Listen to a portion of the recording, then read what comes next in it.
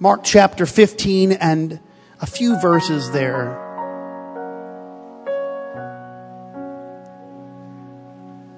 Verse 16. And the soldiers led him, Jesus, away into the hall called Praetorium. And they called together the whole band. They clothed him with purple and plaited a crown of thorns and put it about his head. They began to salute him. Hail, King of the Jews! And they smote him on the head with a reed and did spit upon him, and bowing their knees worshipped him. And when they had mocked him, they took off the purple from him and put his own clothes on him and led him out to crucify him. For a brief moment, I speak a crown of thorns, a crown of gold. And now, Father, we love you. We worship you. We give you great praise and honor and glory. We lift up the name of Jesus in this house. With awe and admiration, we cast our eyes to an empty cross, to the bloody garment stained beneath that, and to an empty tomb and to a resurrected Savior. We thank you. It's more than our tradition, Lord. It is the heartbeat of our lives. So on this Easter morning, we thank you for your resurrection power. And I pray that you would help me to deliver these things from your word, inspired and anointed by you alone. And I pray your blessing upon all the people as I speak them. We pray the prayer in Jesus' name. And everyone said, in Jesus' name. Thank you. You may be seated.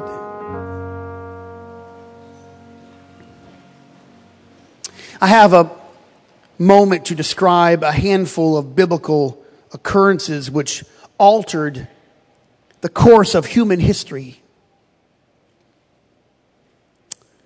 I don't speak of a war or an invention that directed or redirected the human race, though there may be many. It was not ingenuity, some scientific or medical breakthrough that made the greatest impact on our days and the lifespan that we can measure. In the Bible's first book, Adam failed to remember the voice of God. So instead of leading Eve in the commandment of the Lord, he kept quiet, and the serpent's voice filled the void. Paul said to Timothy, and Adam was not deceived. The woman was deceived.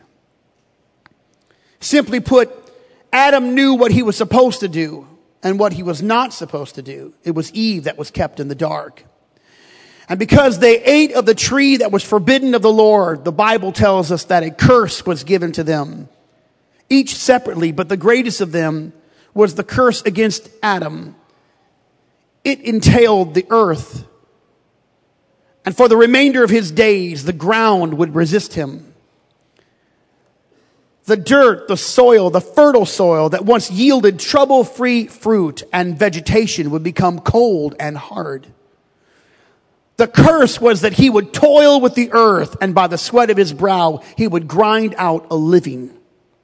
In the place of pleasantries that the Garden of Eden afforded them, there would be thorns and there would be weeds. The lush land would become indifferent, and he would toil against the thorn for the rest of his life. Satan's great divide was put in place, and through that most destructive force called deception, mankind succumbed to disobedience and was removed from the presence of God. Communion between the Creator and his creation was the plight of the heavenlies to bring them back again. But there would be and there is a spiritual battle that yet rages even today. Light versus darkness, truth against a lie, righteousness opposing corruption. It's a tug of war for the souls of people. Adam and Eve were once blameless. They were innocent and pure. But disobedience set them at odds with this holy God. They were once naked, and the Bible says unashamed, until sin entered their lives.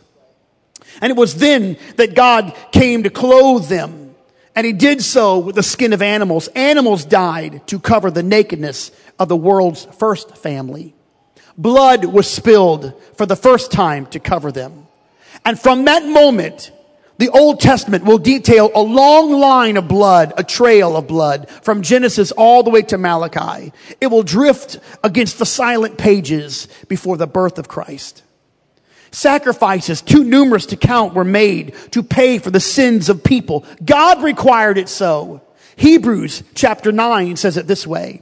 And almost all things are by the law purged with blood, and without the shedding of blood, there is no remission. The law was given by God to Moses on Mount Sinai. The law entailed the basic living standards for people to follow the law. But it also required a yearly sacrifice for every family. And from that mountain, God would command Moses to build a tabernacle, which we know as the tabernacle of Moses. Aaron, the brother of Moses, became the high priest.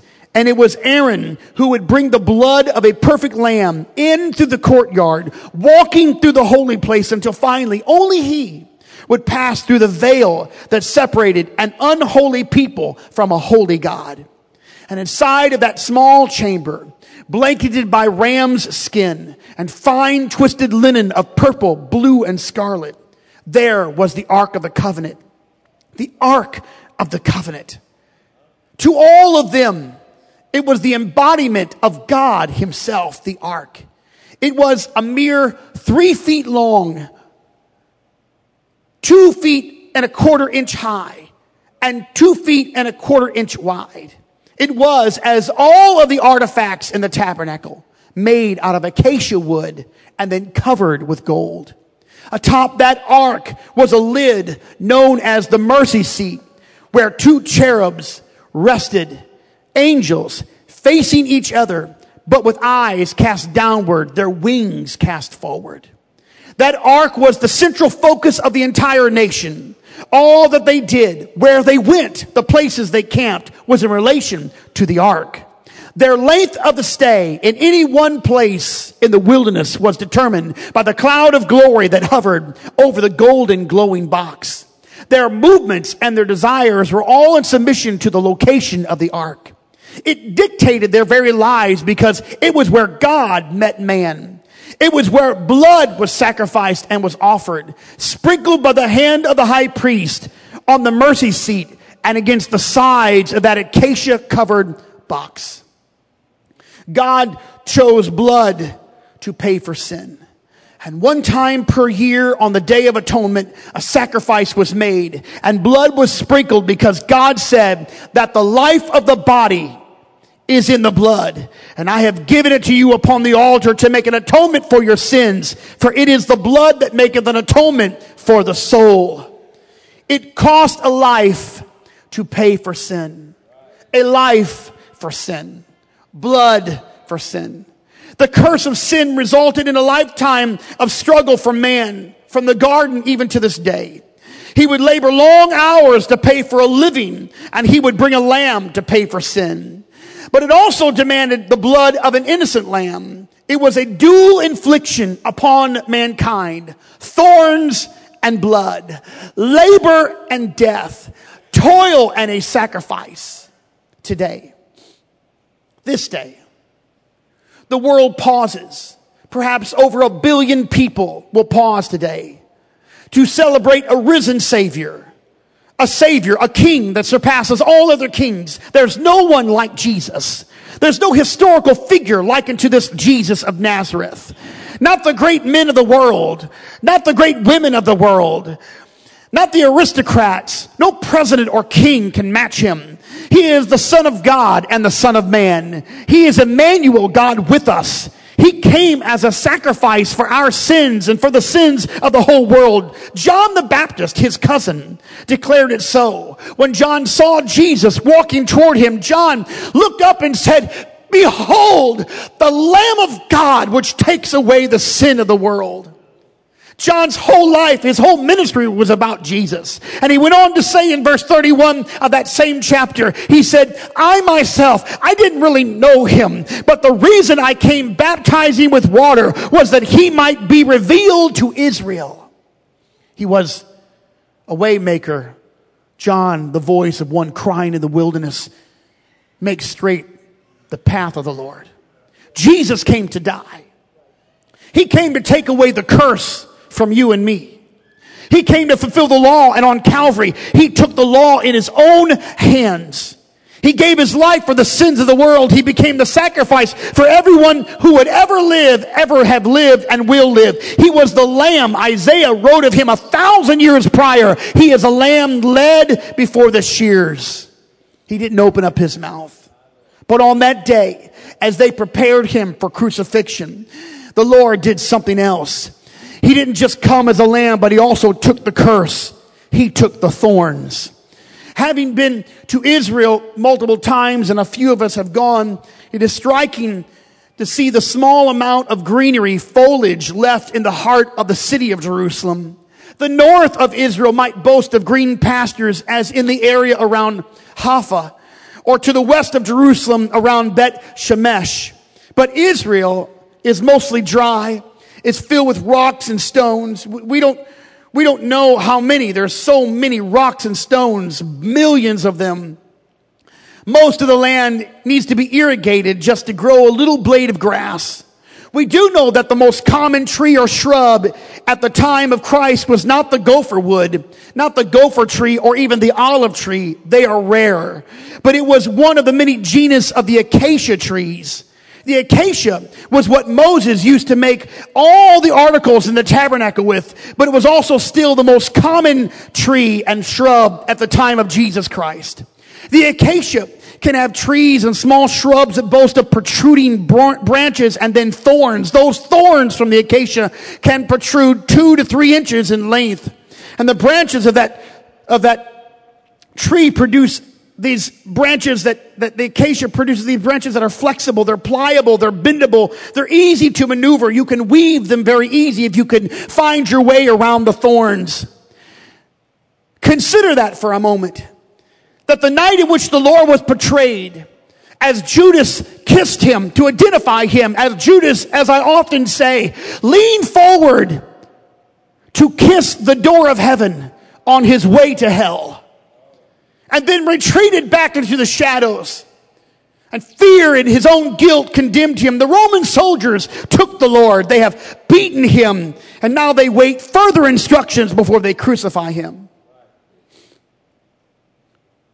Many years ago, we went down into a little area to see the smooth stones, massive stones, still in the underlying place in the city of Jerusalem where Roman soldiers played psychological games with prisoners which were sentenced to die. The Roman soldiers called it the game of kings. We've been there underneath the city streets where the Roman road was once laid. There in that cavernous place, I put my hand on the smooth stones where some soldier has scratched out a makeshift game board. In those days, they would roll a dice or some type of carved wood element, and they'd play a game with the soon-to-die captive. They called it the game of kings. The Bible says that they taunted Jesus. They put on him a robe of purple and then weaved a crown of thorns and then put it upon his head.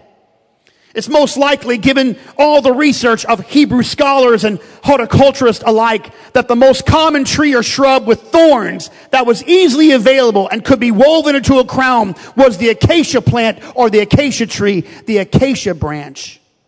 So they made him look like a king, and they garnished him with a purple robe, and they put in his hand a reed to mirror that of a scepter. But when the games were over, they took that reed away from him, and they stripped off the purple robe, and they beat the crown of thorns deeper into his skull. And they, according to Mark, began to salute him, "Hail, King of the Jews!" And they smote him on the head with a reed, and spit upon him, and they bowed their knees and worshipped him. But when they were finished mocking him, they ripped off the purple robe, and they put his own clothes on him, and then they led him up to Golgotha to crucify him. Think of that.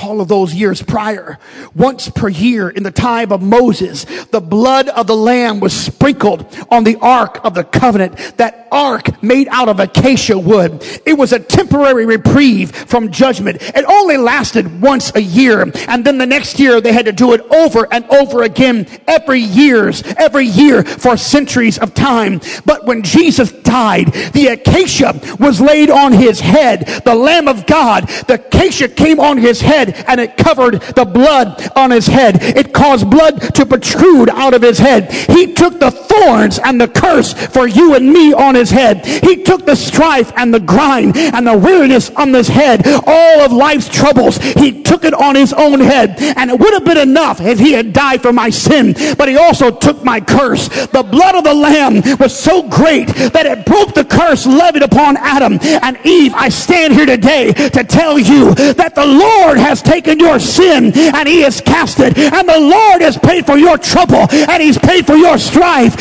He's not just a resurrected Savior, he's a complete Savior.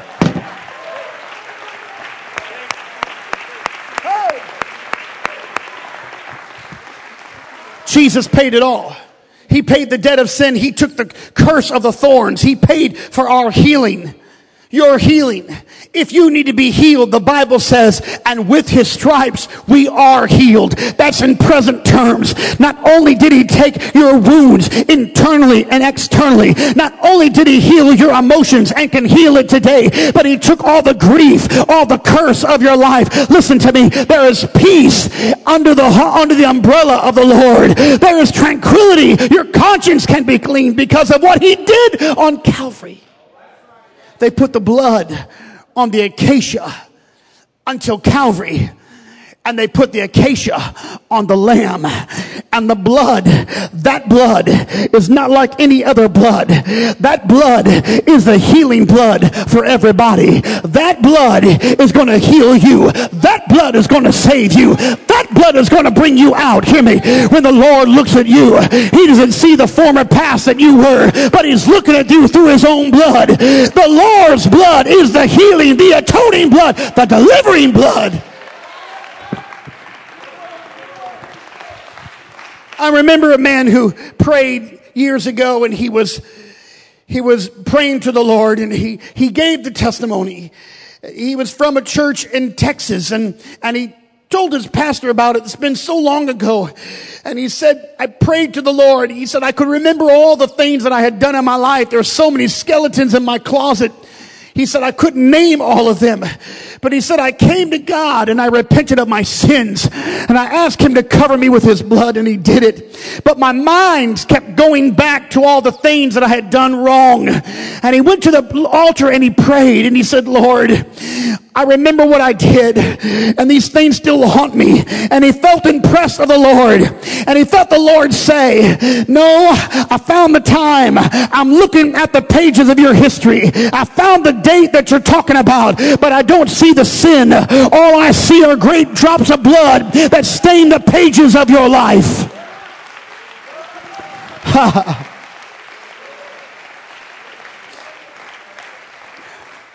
And he didn't let it rest there. He took the crown of thorns, because one day he needs to trade them in for a crown of gold. He came riding a donkey, lowly and meek, coming in peace, announcing his kingship. But when he comes back, he's going to be riding a white horse. He's going to split the eastern sky. When he comes back, he's going to come in a twinkling of an eye.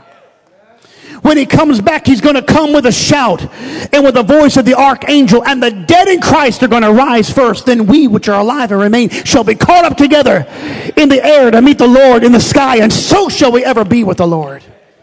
John, the Revelator, described the Lord this way when he saw Jesus, the Son of Man.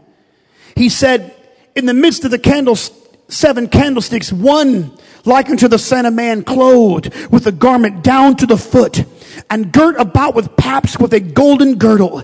His head and his hairs were white like wool, as white as snow, and his eyes were as a flame of fire, and his feet like unto fine brass, as if they burned in a furnace, and his voice as the sound of many waters. And he had in his right hand 7 stars, and out of his mouth went a sharp 2-edged sword, and his countenance was like the sun that shineth in his strength. Here's verse 14. And I looked, and behold, a white cloud, and upon the cloud sat like unto the Son of Man, having on his head a golden crown, and in his hand a sharp sickle. And Paul came to say of this Jesus that he is the blessed and the only potentate, the King of kings and the Lord of lords. I've got to declare to you that the King that's coming is no longer wearing a crown of thorns. He's not on a cross, and he's not in a tomb. But the next time that we see him, he's going to be riding on the eastern cloud, and he's going to be wearing a crown of thorns, and his vest is going to be dipped in blood, and there's going to be a sword. It's the word of God. Help me. I think on Resurrection Sunday we should just stand and clap our hands, because the Lord is crowned King of all. He is the King of glory. He is the King of majesty. He is the Lord of lords.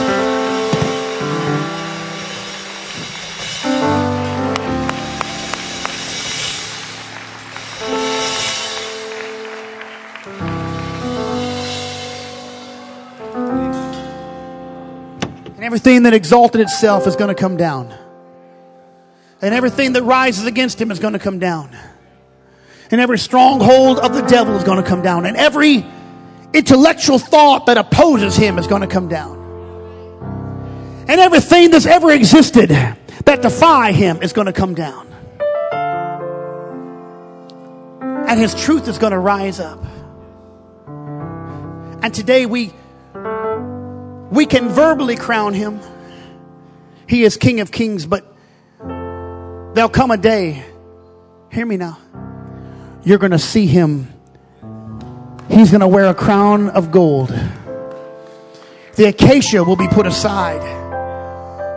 The blood won't flow any longer, because the Lord will have conquered all things. Even today, I'd like you just to close your eyes and lift up your hearts and your hands to God. And just say, Lord, I welcome you in my life. And I crown you the King of kings and Lord of lords. I crown you Savior. I crown you the Lord of my life, the King of my days, the King of my nights, my help and my strength. That's right. Just out of your own mouth, just say it. I worship you today. I give you glory. You are the resurrected Savior, and you've resurrected me. That's right. Now come on, just with a loud praise. Now we're calling out on God, and we're worshiping this great King. Come on, let's do it one more time before we leave this house. This Easter morning, this resurrection morning. He's trading in those crowns of thorns. He's wearing a crown of gold. He is our King. He is our Savior.